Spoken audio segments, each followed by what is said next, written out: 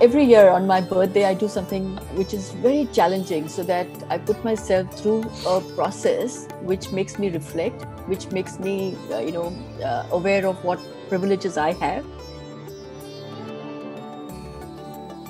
And I have, climbed 100 floors over 10 days. I have done marathons. I have walked the entire day at times to raise funds. And I've done raise funds for the children with diabetes in India.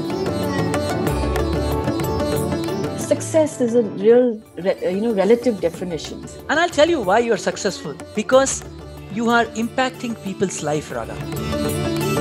I'd always known that there was something about me that I felt attracted to women and that I had not explored that part of me because of social conditioning.